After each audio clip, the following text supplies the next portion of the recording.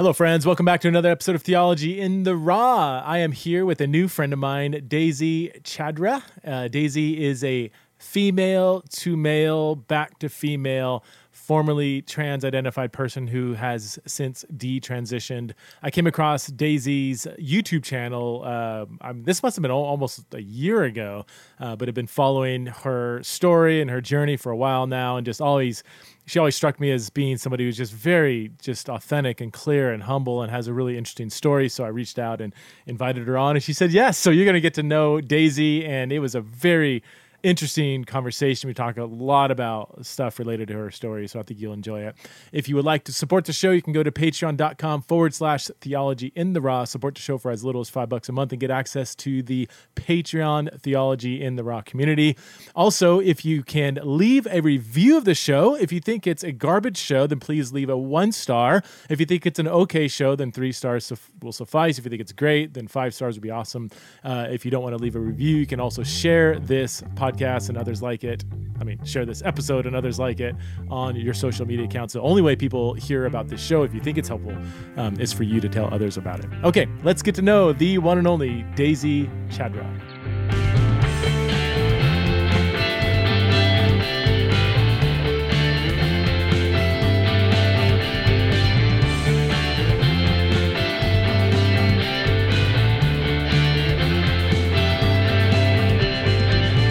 Hello, friends. I'm here with a new friend, a friend as of the last 2 minutes, Daisy Chadra. Daisy has a YouTube channel, and a few of your videos have absolutely blown up, and so they've gotten a lot of attention, and naturally I came across them. And I just loved your honesty and just your humility and authenticity. I'm like, man, I would love to have a conversation with Daisy. So thank you so much for coming on Theology in the Raw, Daisy. Of course. Thank you for having me. Why don't we start just for our audience that doesn't have a clue who you are, maybe just share a bit about your story, and would love to especially, get into your transition and detransition and really how you're processing that now. And it wasn't that, long ago when all this was happening. So I've been making YouTube videos for several years now, and I made videos as a trans man, sort of talking from a trans perspective and also kind of documenting my transition. And, I was kind of in like that niche of YouTube, which was like, in 2015, 16, 17 was like, pretty big, but I was a very, very like small name. I had a very small following and still do. And in 2020, May of 2020, but also it kind of started before that, I came to regret my transition and realized that I needed to actually take action and detransition. And so, that brought that kind of made the whole YouTube thing sort of a problem, because it's like, well, I considered just like shutting down my channel, or I could, come out and then not talk about it, or I could come out and talk about it. And ultimately I decided to come out and talk about it. And lately my videos have focused more on, not only my own personal detransition experience, but also just kind of like going through the change in my perspective of what does it mean to be transgender? I've been asking myself that question for a long time. It's not as simple as a lot of people might, think that it is on the surface, and just the social implications of the fact that there are a lot of detransitioners coming out. Mm-hmm. And so now I'm focusing more on that issue. And other than that, I live with my fiance in a little suburb by Chicago and work as a barista. Oh, nice. I just got an espresso machine, so I'm trying to figure out how to make a good shot. It's a lot more complicated than you would think from a distance, yeah? Yeah. I have an espresso machine too, and I still haven't gotten it perfect. Really? It's still coming out kind of sour, but yeah. The we don't need I didn't have you on to talk about making shots, but yeah, just the texture, like how finely you grind it, the packing, the water. I mean, there's so many things that go into, and it really does make if you have a taste for coffee, it makes a big difference. But yeah, definitely. Anyway, so how just for people that maybe are listening, because this is both the YouTube and a podcast. How old are you right now? I'm 23. 23. Okay. When did you? Let's go back to maybe even deeper in your past. Would you say you experienced gender dysphoria, and when did you start experiencing that, or is that even a oversimplification? Yeah. So I would say that I experienced gender dysphoria based on the criteria that's listed in the DSM-5. You know, a strong urge to like want to look like the opposite sex. Like I think one of them is like strong identification with like male characters instead of female characters, which like I don't think that like that alone, you know, is enough to warrant like medically transitioning. Right. But, you know, I did have a lot of discomfort with my gender identity. The thing that makes it different than like, I guess the more common understanding of gender dysphoria is that it wasn't like physically based. Like when I went through puberty and my body started to change, it's not like I was like super distraught about the physical changes that were happening to make me look, you know, that you know, transformed my androgynous childlike body into something that's more like a woman's body. Okay. That wasn't exactly like, I was pretty indifferent about that whole thing. But in terms of like just wanting to be a boy, wanting to be a guy, and like thinking that I would just be a better version of myself if I was male rather than female, that started at age like 4. And wow. And so I remember saying, and my relatives remember me saying repetitively that I wanted to be a boy and that I was a boy. And then in elementary school, I would say stuff like, oh, I think I'm like part boy and part girl, because I like realized that I was not physically a boy, but I still felt like I was a boy. If that makes sense at all. I mean, it makes sense. Yeah. It'll never make full sense, I think, for people like myself and others that don't identify as trans or haven't experienced these things. But it's one thing that when I hear people's stories, and I appreciate the nuances in your story, because I mean, I feel like everybody I talk to is a slightly different shade of gender dysphoria. Some may even say, like, I don't even know if I'd call it gender dysphoria. I heard you actually say in a video, you use the phrase social dysphoria. Am I recalling that correctly? And can you unpack that a little bit? Like this desire, like if you're in a room by yourself, with your body, it didn't seem like it was that distressing, but you wanted others to see you as a boy. Can you unpack that distinction if I'm describing it correctly? Yeah, so that was like a really common thing that people described, like in the trans community on YouTube, and a lot of this, like just being on the internet and how online I was, totally had a massive impact on, you know, my choices. And there was the distinction was like, okay, there are 2 types of gender dysphoria. There's physical dysphoria and social dysphoria, which like there's no like actual psychological backing for that. I think it's mostly just people describing their experiences, which is great, but I guess social gender dysphoria would be the most accurate, especially as I got older, like in middle school and high school, where, you know, the opinions of other people are like everything. You know, you're developing your sense of self, but you don't really know how to, so you kind of go off of like what other people think of you and how other people respond to you. And I think subconsciously I was realizing that like the expectations that were placed on me as a girl were not what I felt like I could live up to. But I also didn't really feel like I could relate to like high school boys. It wasn't super often. I mean, I'm sure I had sort of feelings that were like this, but it's not like I was extremely envious or wanted to like fit in with high school boys. Okay. It was kind of like I just felt very isolated, which is why like in early high school I actually identified as like non-binary, because it was like I just felt like I couldn't really be accepted by girls or guys. And I was also being told this message that like I have complete autonomy over my identity. Whatever I say I am is kind of what I am.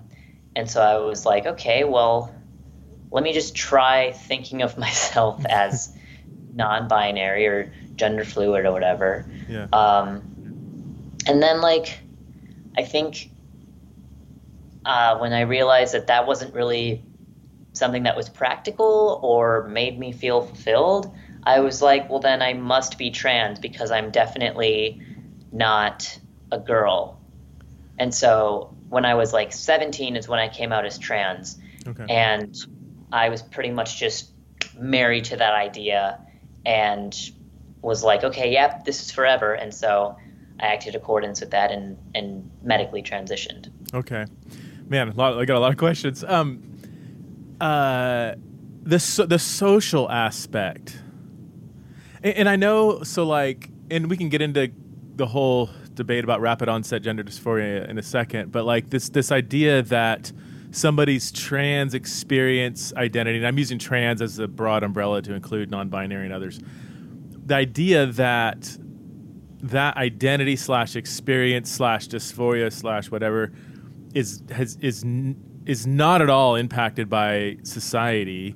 To me, that from an outsider's perspective, that just feels like a naive view of just human nature as a whole. We are profoundly social beings, and that is 10 times magnified in the teenage years in the West. To say that social environment just has no influence on somebody's either dysphoria view of themselves, to me that just seems like a profound, maybe profoundly naive statement about human nature. Like that just is really basic. I think that biology and society is all meshed together and intertwined, and you can't really think of yourself apart from your social environment. Is that? But again, I this is me representing probably a lot of people looking in from the outside. Am I, from someone who's been on the inside, is that an accurate kind of way of thinking through it? I think you're right about to say that, someone's gender dysphoria or gender identity is not at all like influenced by external factors and like culture is just that just can't be true. Okay. Like if anything, it can be a mixture of nature and nurture, but it's not like we live with, different roles for women and men, like that are sort of inflicted upon us, not always aggressively. I mean, sometimes it can be obviously extremely toxic and lead to things like violence and sexual assault. But they do exist. And, we can talk about whether or not it's like biological or if that's, again, I think it's both. Yeah. But I think that people tell that story, this has nothing to do with like social influences, is because like we want to be able to say that like we know who we are regardless of what society influences on us, and so I think that a lot of people really want to believe that because it doesn't necessarily like sound very convincing to say like, oh, I transitioned because of like societal pressures and cultures, attitudes towards men and women. I think of it almost in terms of just a broad spectrum. On one side would be biology, another side would be culture, environment. and somebody might be very, very heavy on the biology side. I mean, this would be like a really severe early onset. I've got friends from the time they're 2-3 years old experience severe gender dysphoria. I still think, I mean, kids start recognizing gender at 6 months, so I don't want to say that there's no social factors there, but clearly that's going to be heavy on the something going on in someone's biology. All the way on the other side of the spectrum, you have the kind of self-ID perspective where people say, I don't need a medical diagnosis, to be trans. If I say I'm trans, I'm trans. I don't need gender. So it's almost like there's just this raw kind of choice to be trans, so that there's no real biological, or at least there's no like even gender dysphoria kind of triggering. And there's a whole, I mean, so there's a whole range of different nature nurture, factors at play depending on who we're even talking about. Does that resonate or? Yeah, I mean, and please push back if I'm totally missing something. I'm just. No, I mean, I think you're right about like the spectrum. For me, it was kind of like I said, at age 4, I had weird feelings about my gender, that I couldn't really put into words. And like, I can't really tell you why. Like, I can't tell you why I've always had like this sort of complicated relationship with my like gender identity and my sex. Mm-hmm. It just kind of started when I was like very young and was sort of, I probably had a pretty solid like grasp of like what girls were and what boys were, because I always, like I realized that like they're sort of separated, and like especially when you're a little kid, and like in terms of people who transition like or say that they're trans without any sort of like dysphoria, well, I think that dysphoria can be like, again, but it can be a biological thing. It can be something that's a little bit more inherent to the person, or it can be something that is influenced by social rules or culture. But I think that like when you try to like actually make those two distinct, that's when it gets really messy, because then you get into this conversation like of like medical gatekeeping. Yeah. And like, well, who is actually trans? Like who should actually transition? And that's a huge conversation in the trans community itself. It's not just people on the outside, because people like want to distinguish themselves from, people who they might deem like not really trans and are harmful to the trans community and give us a bad name or whatever. Yeah. So it's a really complicated conversation, and one that I like am hesitant to offer any sort of like definitive answers to. No, totally. In my experience, it's definitely been a mixture of both. Okay. Did you ever I've heard from especially biological females that, well, sometimes, I mean, statistically, in my anecdotal experience, oftentimes the dysphoria can be wrapped up into some kind of like internal misogyny, or just a really high view of maleness and a very kind of almost a low view of femaleness. Sometimes it's linked to past trauma. Yes. Did you experience any of that, or have you found that to be true? I think I did. Okay. Now, from what I know, I don't think I was ever traumatized, thankfully. Okay. I don't think I have any past trauma that would really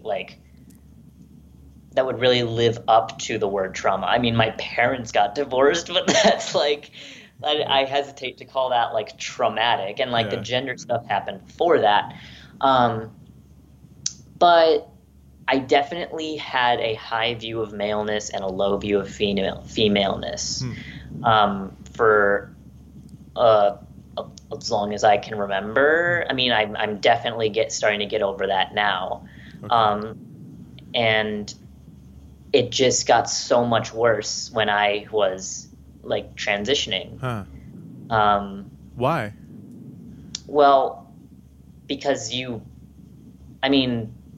idea of someone calling me she, her, or like seeing me as a female was just like profane. Really? Like that, like it, yeah. Like and I feel like a lot of it is just like self-centeredness, the self-centeredness of a 17, 18-year-old. Like it was very upsetting when I wouldn't, pass. And that's actually kind of how my social dysphoria, I think, turned into physical dysphoria, because it was my physical characteristics that were keeping me from being seen as a man. But even when I transitioned, I did not see a man when I looked at myself. I didn't look like a full-grown man. I looked like a very young boy. But also just it had a lot to do with being taken seriously. One, physically transitioning would I felt like I needed to physically transition and go all the way for people to take me seriously as a trans person. And I also felt like I just needed to look like someone who was of the male sex to be taken seriously. Which, I guess if you want to call that internal misogyny, that makes sense. As far as where it came from, I honestly don't know. That's something I would probably want to work out with a psychoanalyst. But yeah, that was definitely there.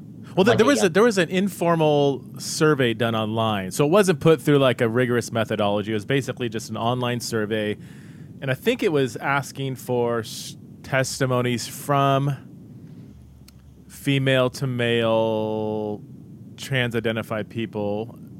I'm not sure if it was only those who detransition or those. No, I think it was just kind of exploring their experiences, and I think in that survey, I think it was 250 different people, all female to male, or at least females with dysphoria. I think it was something like it was over 80% said that dealing with internalized misogyny helped alleviate dysphoria on some level. So there was some sort of connection. I thought that was, and again, I don't really cite it because it was not it wasn't peer reviewed or whatever, but still. That's pretty, and just anecdotally as I talk to people, that does seem to be fairly common. So it's just something I've been thinking through. And in a society where clearly maleness and male domination is an issue, and you said you didn't have any past trauma, but a lot of people have. I mean, gosh, the abuse rate is very high, or even emotional, physical, sexual abuse, mostly by males. In our society, and especially in religious communities, we can go there. My gosh, that's a whole nother podcast. But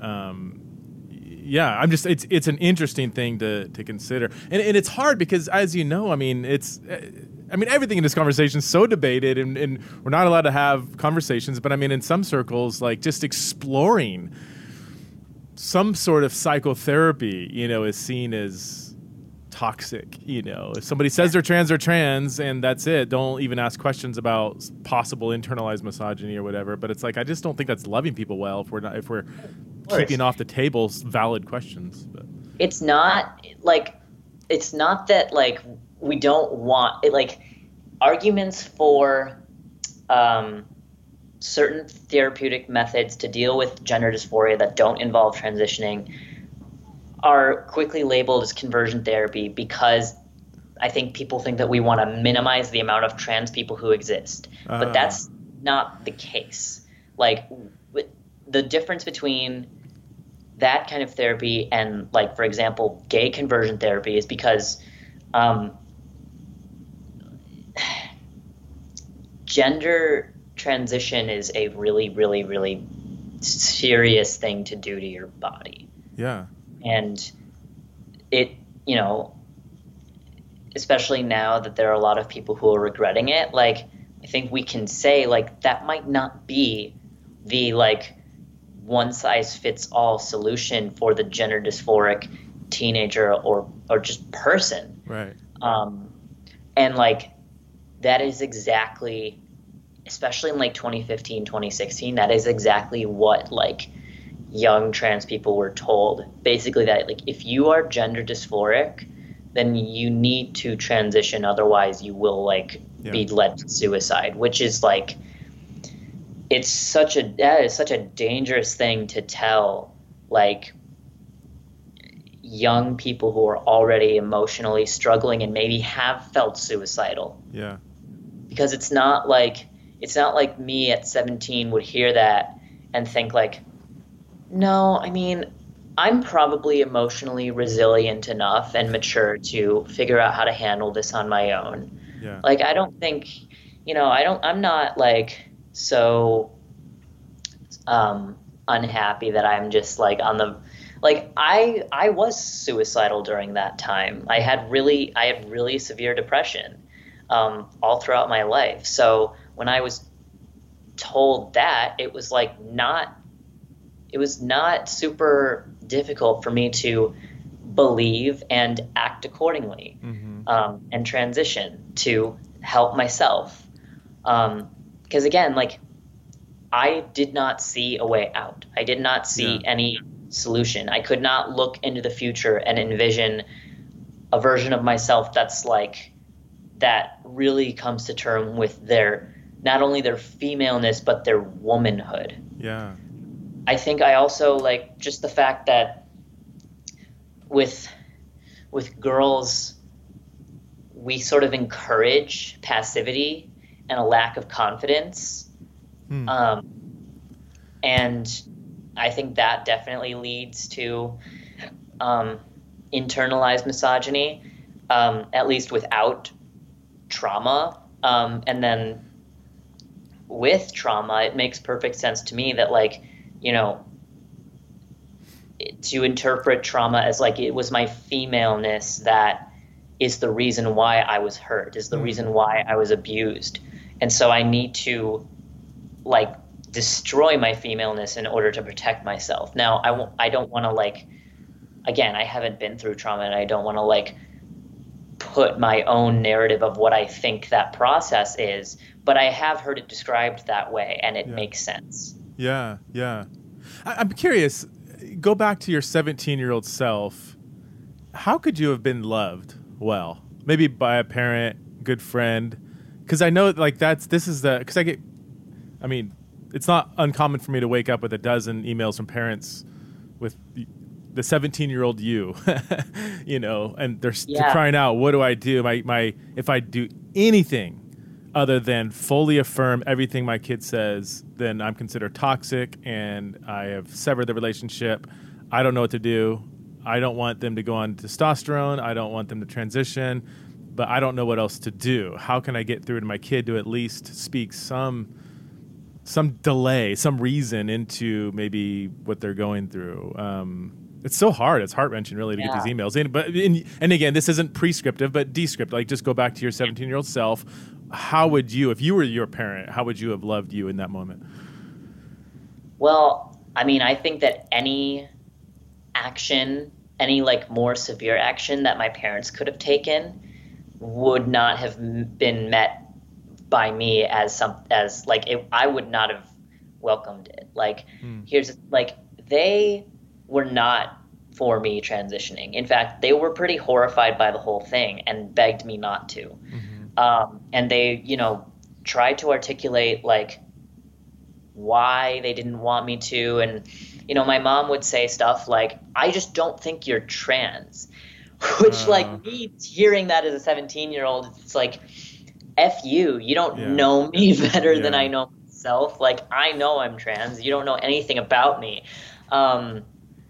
And, like, it was hard because there were, like, moments where it felt like my pain or discomfort was, like, being minimized, or, like, that I wasn't being believed. And it's not that they didn't believe me. They just, like, they knew that I was really young and that I was going to change in a lot of ways psychologically as I, grew up and became an adult. And honestly, like, I wish that I mean, it would have infuriated me and I would have pitched a fit, but I wish that they would have like taken the internet away from me. Really? Which, like, yeah, I mean, I was on the internet all the time. Like, it was the way that I relaxed and, could sort of escape and not think about real life, which, is very normal Yeah. for a high schooler, but, not healthy when it's that bad.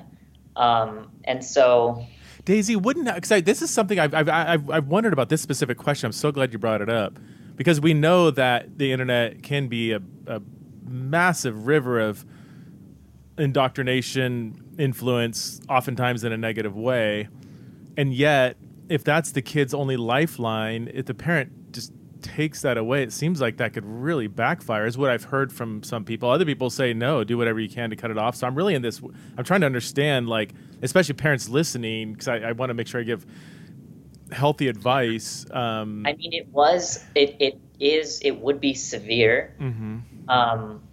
And it wouldn't have backfired? Like you wouldn't have just ran away from home or done... I don't know what I would have done, honestly. I probably would have told my friends at school and like asked to live with them or something, and they could just tell me that I had like transphobic authoritarian parents and that, yeah.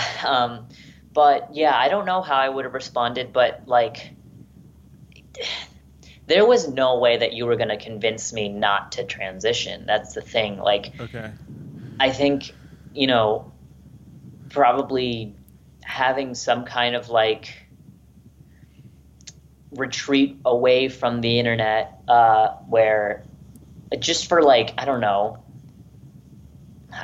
even how long it would have to be. I am not a parent and definitely not a parent of a teenager. So I don't know. What if, so let me give some thoughts, and I would love your critique, agreement, whatever. Like, it seems like the number one thing is a parent needs to establish a loving, trusting, caring relationship. Obviously, there's going to be argument, disagreement. I mean, that's just, I've got 4 teenage kids, so this is the world I live in. And I feel like, there maybe a day probably doesn't go by without some argument, some whatever. But it's the relationship has a thick foundation of love, commitment that weathers some of the teenage volatility. That seems to be the number one goal as a parent. How can I just love my kid so well that if I push back, if I be a parent, it may be not received in the moment, but it's not going to fracture the relation. Like it's not going to sever the relationship. So that's number one. Like establish, that's their number one goal. Number 2, if you do take drastic measures like cut off internet, maybe even just say, hey, let's as a family. Me too, me included. I'm on my phone too much. Maybe the parent can say, let's just take a break. Maybe just do internet on the weekends or something. Or maybe if you have the funds to do it, could you get away for a month or two? Maybe. In fact, I heard a story that their kid was way into horses, right? And I think they got away to like some kind of horse camp or something. Get them outside, physically using their bodies, away from this weird, Tumblr world or whatever that isn't the real world. And I know that most families probably don't have the financial means to do that, but just break up the rhythm. So you're not just taking away the internet, you're replacing it with something that is actually enjoyable. Everything I'm saying right there, do you have any thoughts on that? Does that sound... No, I mean, I think that sounds like it would have been really good for me probably to not only not have the internet, because I think, it would probably be really rough if I, like, just on the, not like long term, but it probably would have been really rough on my relationship with my parents, 17-year-old self, me relationship with my parents, if I just had no internet and I had to like, go home and like just, I don't know, find some other way to distract myself. I'd probably get stir crazy because I was so addicted to it. But if there was like, a freaking horse camp or something, like something to replace it, something where I'm like actually using my hands and like observing the world around me. Like in the book Irreversible Damage, Mm-hmm. there was, a story about a girl who was like about to transition, and her mom was like, "Nope, this isn't happening," and like took her to like a sort of camp retreat thing, and it helped. Like she was able to like work through her dysphoria. Now, I'm not saying that like see, that's also tricky, because how does a parent know if transitioning isn't going to ruin their kid's life? What if it does like make them happy? And especially back in 2015, 2016, it was like, well, detransition isn't even a thing. Like, people who transition like know themselves and it helps them mentally. It alleviates their gender dysphoria, and they're like living happy, fulfilled lives. Or so it looks that way on the internet, right? Like, Yeah. or it's people know about detransition. It was like this super, and it still kind of is, but back 5 years ago, it was something that just was pretty unheard of. Right. You made a couple statements that there's a lot of detransitioners, or it's growing, and I know this is another subject of debate. It's like we're kind of dependent upon what seems to be like an explosion of anecdotal stories on YouTube and elsewhere. Can you, if someone challenged you on that, saying, I don't know, Daisy, like, yeah, it's still maybe 1 or 2% or whatever, would you say it's a significant enough number or percentage, not necessarily detransition, but say transition regret, that should be considered? Or how would you back up your statement that this is a growing phenomenon? Yeah, I mean, we'll see what happens. I it does really seem like you said, with the explosion of internet testimonies and just public testimonies about transition regret. Like, yeah, there are more of those, and it's not like I wasn't seeking them out before. Like, detransition has always been something that I was like interested in just as a topic. I was kind of scared to like look into it too much, because it was like the idea of me detransitioning was so terrifying that I didn't even want to like oh my God, what if I relate to what these people are saying? Yeah. And if you look at like the detransition subreddit, there's a subreddit for detrans, and I don't know what the number is now. But that has definitely like grown from, like, I don't want to give an inaccurate number, but I think it's up to like 20 to 30,000 now. I can look at 20,000 members. I thought that got canceled or taken off, or was that something else on Reddit? It did for like a day. Oh, okay. And then it was I don't know what happened exactly, but then it got recovered. Okay. But that was like, yeah, I remember when that happened, and that was a year ago, like right when I was like accepting that I was detransitioning, and I was reading that subreddit. And I was like, that was infuriating, because it seemed like, they were removing it for like hate speech, when it's literally just people talking about their experiences. Yeah. Like, we're not talking about trans people or trans rights, or like, that's, yeah. Right. It's not a TERF subreddit. Right.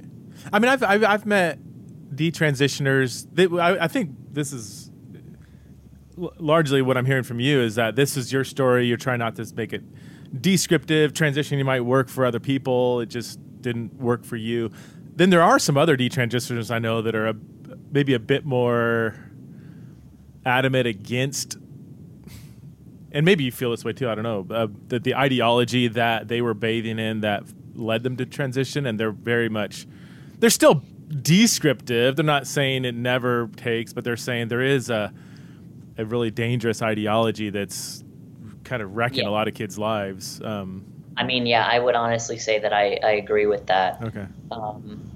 And that's kind of where I have to tote the line of like how, like, I don't want to say like, oh, this is just my story over and over and over again, to where it sounds like I don't have any beliefs or actual thoughts about it. Like, the way that we talk about gender identity, especially to young kids, like saying like, just because you have girl parts doesn't mean you're a girl. Yeah. And it's like, well, then what am I? You can be whatever you want to be. Like, saying that to a 4-year-old, like, I don't know what that does to their psyche. I certainly don't think that it would have been beneficial for me to have heard that as a 4-year-old. And is that really being taught and said? It's not just like because some people say, oh, that's just a fear tactic from those on the religious right or whatever. Like, this isn't really going on. I've seen like children's books where like that's the basis of it. And like, gender identity education is being taught in some public schools. And like, like I said, we don't know what that does to a child's like understanding of the world. Like, it really does seem like just a big social experiment. And like, we don't know what it's doing. And then I definitely definitely was indoctrinated into that ideology as a teenager. Can you describe that a bit more for people that don't know what that looks like, being indoctrinated as a teenager? Well, it was more, I mean, I do have to take some responsibility in that, because I was, older. It's not like I was a 4-year-old or like, just a second grader. And like, I had like, because that wasn't a thing when I was in elementary school. But I did like seek it out. And so it's not like, I don't want to like put all of the blame on just like society made me transition. Like, that's not entirely true.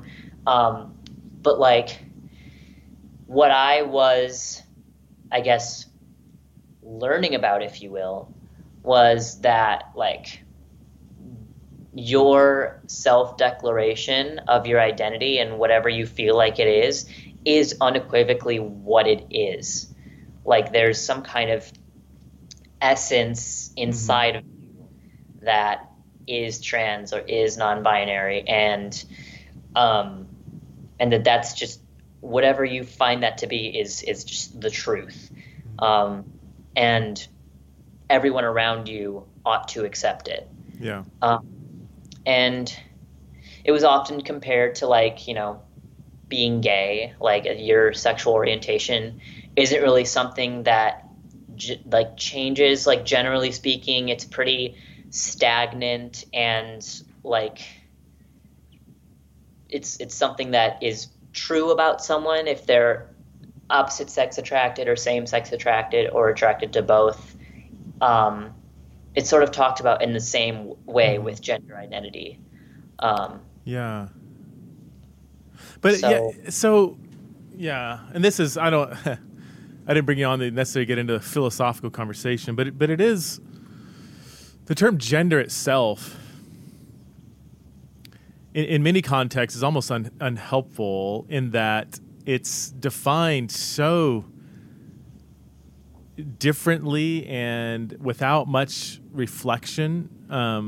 Because I do hear gender, obviously, sex and gender are different, whatever, and most people acknowledge that. But then it's almost like people still use gender as a synonym for sex when it suits whatever they're trying to say in a certain sentence, like even the phrase like my internal sense of gender, that phrase makes no sense. Because if gender is an internal sense of who you are, which is the definition, right? Internal sense of yourself as male, female, both, or neither is the standard definition of gender identity, then the internal sense of an internal sense doesn't make any sense. Like, oftentimes gender is used to define gender. I get what you're saying. And like, also, if I said my identity is let's not do that. Let's say, I'm just making this up as I go, but let's just say, hey, if I said, hey, Daisy, I bought a new pumpernickel yesterday. And he said, what's a pumpernickel? well, pumpernickel is my sense of pumpernickelness. It's like, well, wait, Yeah. I still don't know what pumpernickel means. So if I say You have to have you have to have an external sense of it. yeah. Like you have to be like, what is the purpose Right. of a pumpernickel as you, like, what does it look like? How can I identify it? Right. If I said, well, a And- pumpernickel is different than a car. Okay, so what is a pumpernickel? Well, it's an internal sense of a pumpernickel. Yeah. What is it? So I mean, so sex and gender are different, right? Yeah, that's Yes. Okay, so you have males and females, and a small percentage have an intersex condition, and some males have and females have gender dysphoria. Okay, so what is the gender identity? Well, it's your internal sense of yourself as male, female, both, or neither. But we can at least, on a basic scientific level, say, okay, but factually they are still male or female, right? Yes, but their gender identity is different. Okay, what's gender identity? Well, it's the internal sense of, well, but they are male or female, and they might have gender dysphoria. But so I don't know. I feel like people play word games sometimes to try to construct some kind of ontological aspect of humanity that is kind of standing with 2 feet in midair with regard to gender identity. And let me just acknowledge that again. This is my cisgenderness, my whatever. But I'm just trying. I don't want to at all dismiss somebody's real experience. I mean, feelings and emotions and experiences are absolutely real. Gender dysphoria can be debilitating, so I don't want to diminish that. But I am trying to take these concepts and at least understand them on a kind of a basic philosophical scientific level. And it's one of the most entertaining things I do is when I read books on gender identity or gender, I take the definition of gender identity and insert it into every time they use the word gender identity. Internal sense of self as male, female, both, or neither. And it's hilarious sometimes the sentence structures that are created when you just take the definition that they have used for this term. And that's when I'm like, I don't... Well, it's like if we're going back to the distinction between sex and gender, like I think it's easier for most people to understand or at least describe what sex dysphoria is, which is the physical, like deeply ingrained early onset feeling of like I need to be the opposite sex in a physical sense, and it's like it's debilitating and can be awful for people, and a lot of times transition is the solution. Now for people who didn't experience that exact feeling and more of like what gender dysphoria is, then like if you're talking about gender, and I think a general good definition of what just gender is femininity and masculinity. Right. Like it can do with social roles of the sexes, whether they be, you know, really arbitrary things like, you know, women should wear dresses and men should wear pants, or, you know, things that could be argued to be biological, like, oh, women are more passive and relational and men are more assertive and like more oriented to like things rather than people. But if you're talking about an internal sense of gender identity and you're using that definition of gender, which is like a pretty like widely agreed upon definition of what gender is. Like I do believe it is certainly different than biological sex. You have to like, if you're not talking about the social and cultural definition of gender, then I don't know what you're talking about. Yeah. Well, and you brought up, I mean, so what you're describing is sex stereotypes. Yes. So I guess my and this is something, right? I mean, many feminists have pointed this out, so I'm not saying anything new here. But I wish this was still more of a conversation. Like, how is the modern conception of gender identity or gender role not resurrecting and giving credibility to these sex or sexist narrow stereotypes about how men and women should be? So if somebody says, I'm male, but my gender identity is female, and I said, in a genuine way, if I said, okay, you know what, I really want to understand what that is, can you describe that to me? But if I said, describe that to me without using sex stereotypes, it seems like that'd be almost impossible. I mean, I had the same sort of problem when I tried to explain this to my parents. So I tried to justify, like, why did I have a male gender identity? Right.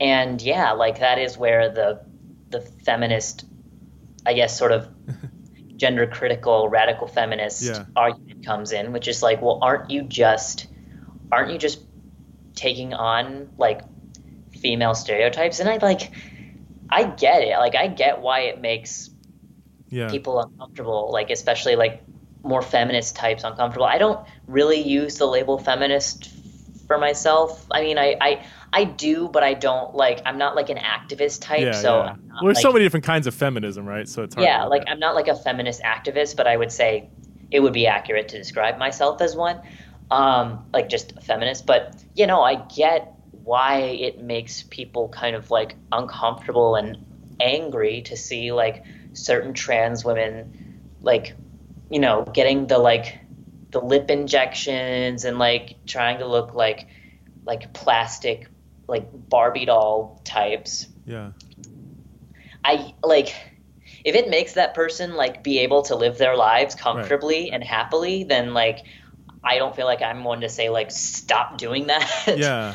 But I definitely get why it makes people uncomfortable, because like they're really sort of like playing into these more harmful stereotypes of femininity, if that makes sense. Well, I think two things can be true at the same time. To take that case, somebody who kind of maybe a male to female transitions and, you know, huge boob job, tons of makeup, tight mini skirts.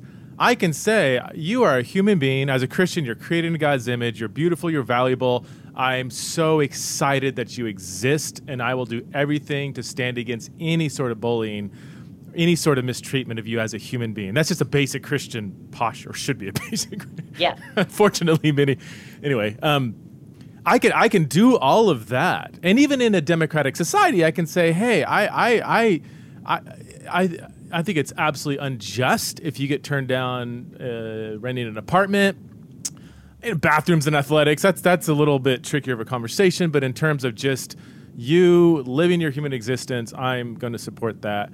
I can also say I think you're resurrecting and embodying and promoting sexist stereotypes that are more reflective of the male gaze than actual womanhood. I can do both at the same time, right? But in today's society, it's like, no, if you even say anything that seems to disagree with, or even point out maybe some problems with that societal contribution, I don't know. Anyway.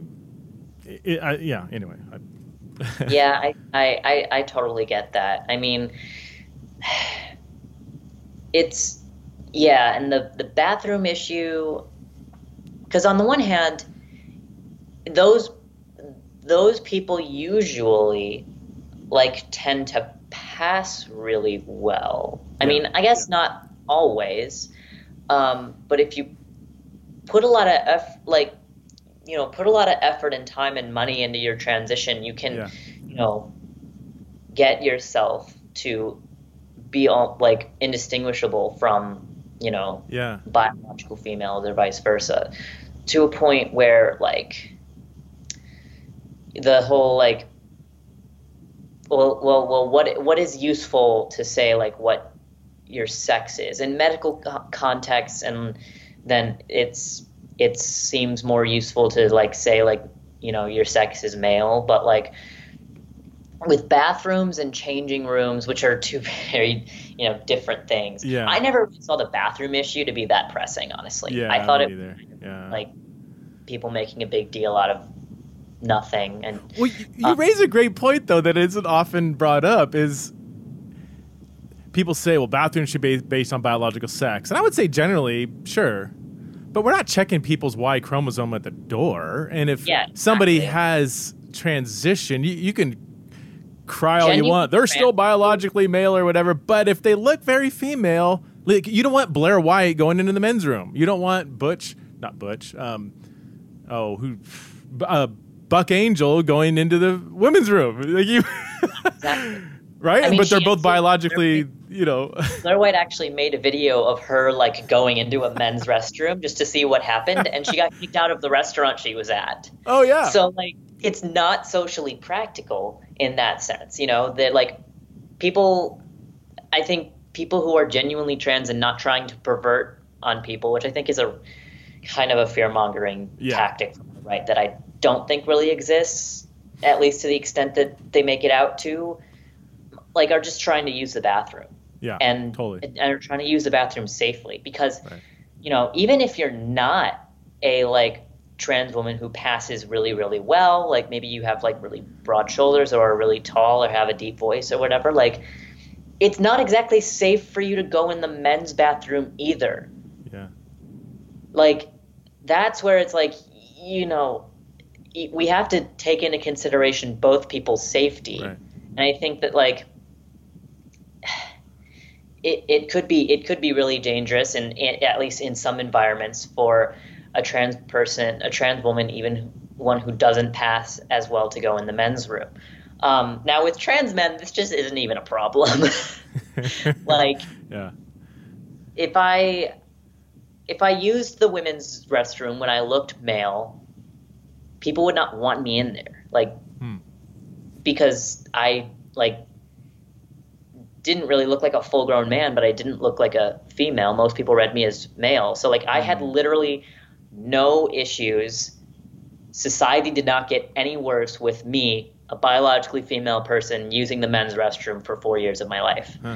So yeah, the bathroom thing is just hardly even like worth debating anymore. But then like things like changing rooms and especially prisons is where I think that sex segregation is necessary. Because that actually, I agree that the bathroom thing, there is some sensational headlines, you know, and they always make, so I'm not saying it doesn't happen, meaning a biological male identifying as a female who actually is a predator.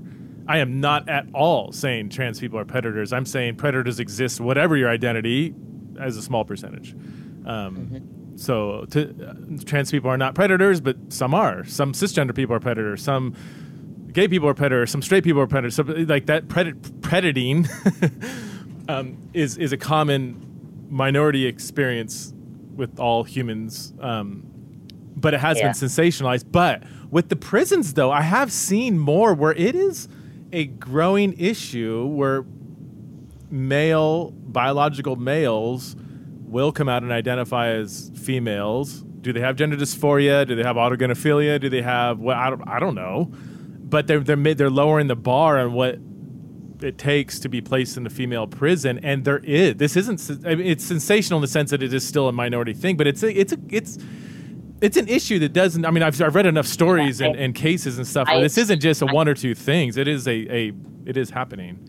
Yeah, I've seen the same thing, and I was wondering if maybe it was just because I'm following more like, I don't know. I do follow more like right-wing commentators now than I ever have. So I thought that maybe that was just why that was happening, or why I was seeing more of that. But yeah. If it really is true that there are prisons where like it just takes like someone saying that like, oh, I have a female gender identity, and that's all it takes for them to be put in a women's prison, then that's deeply unsettling. Yeah, but I would need to do a lot more firsthand. And it's not because I don't even listen to right wing. Well, every now and then I'll listen to a podcast, but it's mainly like these moderate, apolitical, classical liberal, you know, just like a Joe Rogan or Tim Pool, who get labeled. They both get labeled kind of conservative, but there's nothing conservative about. But just people that are just looking at things from an honest perspective with little ideological. Anyway, we're getting kind of off track, but where were we? Can we? Would you at all? And I know you've been on a journey here, and Daisy, if you're like, hey, I'm still working through stuff, I'd rather not talk about it. But you do have a faith element in your journey, and I know you're still on a journey. Whatever. Were you raised religious? Where are you at now? Again, if you don't want to talk about it, I'm totally fine with it. I'm just curious. Yeah. So I wasn't raised like. I mean, we went to church, you know, at sometimes more consistently than others. but it wasn't really something that was talked about at home. Okay. Like it wasn't like my parents like really raised me like to be a Bible believing Christian or with any sort of particular faith. I think they wanted to, but like I basically became agnostic and an atheist in 8th grade because I thought about it for like a little bit and was like, this doesn't make sense. Like it doesn't make sense that this is true. So, you know, I won't believe it. I remember like I was part of a youth group and in middle school, and I became really terrified of hell and like whether or not I would go to hell, and like, well, what is it? If I swear, do I go to hell? Oh, gosh, like, what do I have to do to not go to hell? And I remember, sorry, this is kind of like going off on a tangent, but I remember one time in youth group, we had like a bonfire outside, and we would write down a sin on a piece of paper that we like vowed to stop doing, and then we would throw it in the fire. And one of mine was like, I'm gonna stop swearing, because I couldn't think of any like better like. I don't know. And so, yeah, after like 8th grade, I became like a pretty staunch atheist. I was like, you're just dumb if you believe that. Like, and I think in like, yeah, I didn't really think about it much, like religion or spirituality very much until I was like 20. And then I started like, I became really interested, particularly not even necessarily for me to practice, but like charismatic Christianity. Like the sect of Christianity that really tries to like incorporate the supernatural element of it and make it real and tangible, and like, look, I'll show you, I'm going to heal this person, or like I'm going to speak in an unknown tongue, and like, you know, it's like acting out as if like God is actually there and manipulating things. And I was like, what is this? Like, I don't know. I don't know why. I found it interesting from like a psychological perspective. And I was interested in like evangelicalism as a whole, and just like the language that they used, and you know, what they believe and how they live their lives. Because I was like, wow, these people live like, some of these people live like very restrictive lives, and like, I watch videos of like certain Christian influencers being like, is it okay to hug before marriage? Oh gosh. Like, wow. Yeah, like really like extreme stuff. And I don't know why I found it so interesting. Because they also seemed really, really happy. And I always, you know, I do see that there's a lot of wisdom in living with restrictions, but also that's not the point. Yeah. Like, that's not the point of, you know, being a person of faith. Faith is the point. Faith itself is the point. At least that's seems to be, right? Like, yeah, and most Western evangelical restrictions don't directly like come from the Bible. So and that's so it's more of a culture, a religious cultural phenomenon, and even the I don't even like strict. I like maybe guidelines, kind of like you're driving around a windy road and there's guardrails. Like, I think that's, if there is a God and a creator, of course he's gonna help us to live in line with his creation the way he's designed it, which might come with, like any parent, some don't do this, don't do that. Don't put your 2-year-old by the edge of the pool. Your 5-year-old's not allowed to drive the car. Maybe when they get older, they are, you know. But given the cultural context of like when the Bible was written, it's hard to apply that, you know, to day-to-day life. Totally, yeah. Cultural context is everything. I mean, that's so. I have a PhD in biblical studies, and so you can't read the Bible without immersing yourself in that unique cultural context, understanding your own cultural context, and then making a responsible application. That's interesting. That So I guess I should quickly talk about how that influenced the detransition thing. So basically, I was going to churches a lot, as a trans man, not telling any of the staff that I was trans because that just was scary. Yeah. Especially like I went to a Pentecostal church and they really love bombed me and were like trying to like get me to be a part of their church and get baptized. Like I went once to this church. And I was like, okay, I don't know how that, because they definitely have more like conservative beliefs. Sure. And I was like, you can't like, I don't want this to get out because like, I don't want people to like try and change me. And like, this is like boundaries were really being crossed. And so basically I was like, okay, I don't think I can really do this unless I detransition. Because, not just because then I can tell other people I'm trans or whatever and be honest about who I am. It was just like, I think like it makes sense why God wouldn't want me to do this.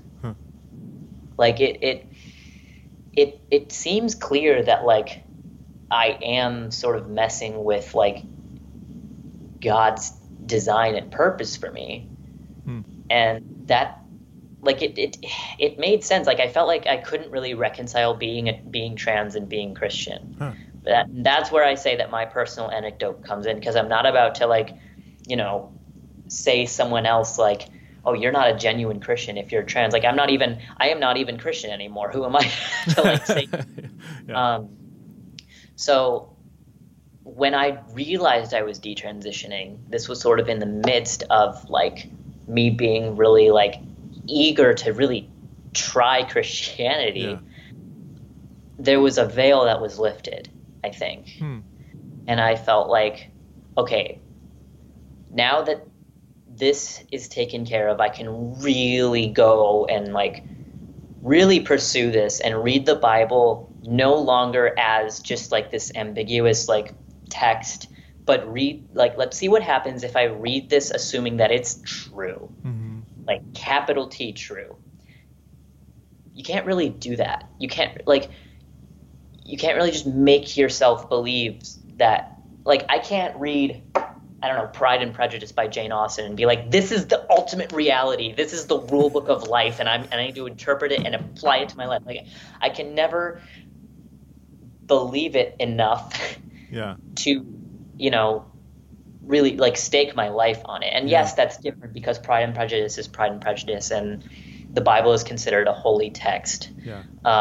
Which I don't know what that means. But your analogy makes sense though. You can't force belief. You can't just convince yourself into belief. Today, I can't believe something that I don't believe. Right. And I was like, well, I have to have faith, and I prayed so much to for God to like give me this sense of faith that was like I wanted to give my life to Jesus. Like I really wanted to like live according to I wanted to be a Christ follower in the most genuine way that I could, but I also did not agree with a lot of what the Bible said. And it's like, well, is this the word of God or not?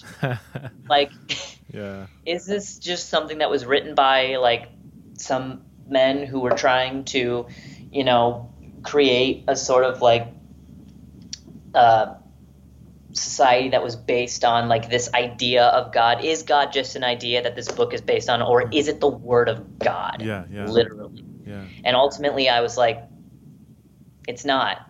And then eventually when I said that it's not, my faith just kind of dwindled, honestly. I stopped praying, and I was no longer interested in like finding a church, and thank you for sharing that. And I know I just, again, I love your honesty, and I know it can be scary to even talk like this on a Christian podcast or whatever, but I so appreciate, I just love honest people and honest stories. So thank you for that. So I'm curious, because you connected your periodic, we'll say, faith or Christian involvement with your detransition, but now you no longer have a faith commitment, but you're still you're not retransitioning, right? So do you see your detransition now apart from a faith lens? Like, this is still right for me, apart from my religious? experience? Yeah, I mean, it's not like I detransitioned because of Christianity. Oh, okay. It's something that like, it's like, okay, now that I've accepted that I need to detransition because of all of these other reasons, now I can be a Christian, which I know is not like, Yeah. I know you're not supposed to like fix yourself before you get saved. It's the idea that like you get saved and then Jesus fixes you. It's like, again, I don't really know what that means either. Yeah. But yeah, my faith dwindling did not have any like impact on whether or not my detransition a good thing for me to do. Okay. And just so you know, you've given what you've told me, you've experienced one kind of sliver, a strand of Christianity. There's a whole bigger Christian world out there. I'm not saying you should go try this church, but like, I was like kind of just broadly non-denominational. Okay. Like I was still interested in that, like the charismatic section of it, but like I went to a non-denominational church. I was Protestant, like evangelical Protestant. And since I've made my last Q&A video where I disclosed that I was no longer Christian and kind of gave like reasons why, I've gotten a lot of comments telling me like, oh, you should try Catholicism. You won't run into these problems. And it's like, or, you should try this. You should look into, you should read the Quran. And like, I'm actually good, I think. Yeah. Well, I appreciate that. At least for now. Well, hey, Daisy, thank you so much for being on Theology in the Raw. And I just, there's so much more we could talk about, but you've given us a lot to think about. And again, I just so appreciate your humility and graciousness. So thank you for your posture and for being on the show and for your honesty. Really appreciate it. Of course. Thank you again for having me. All right. We'll see you later.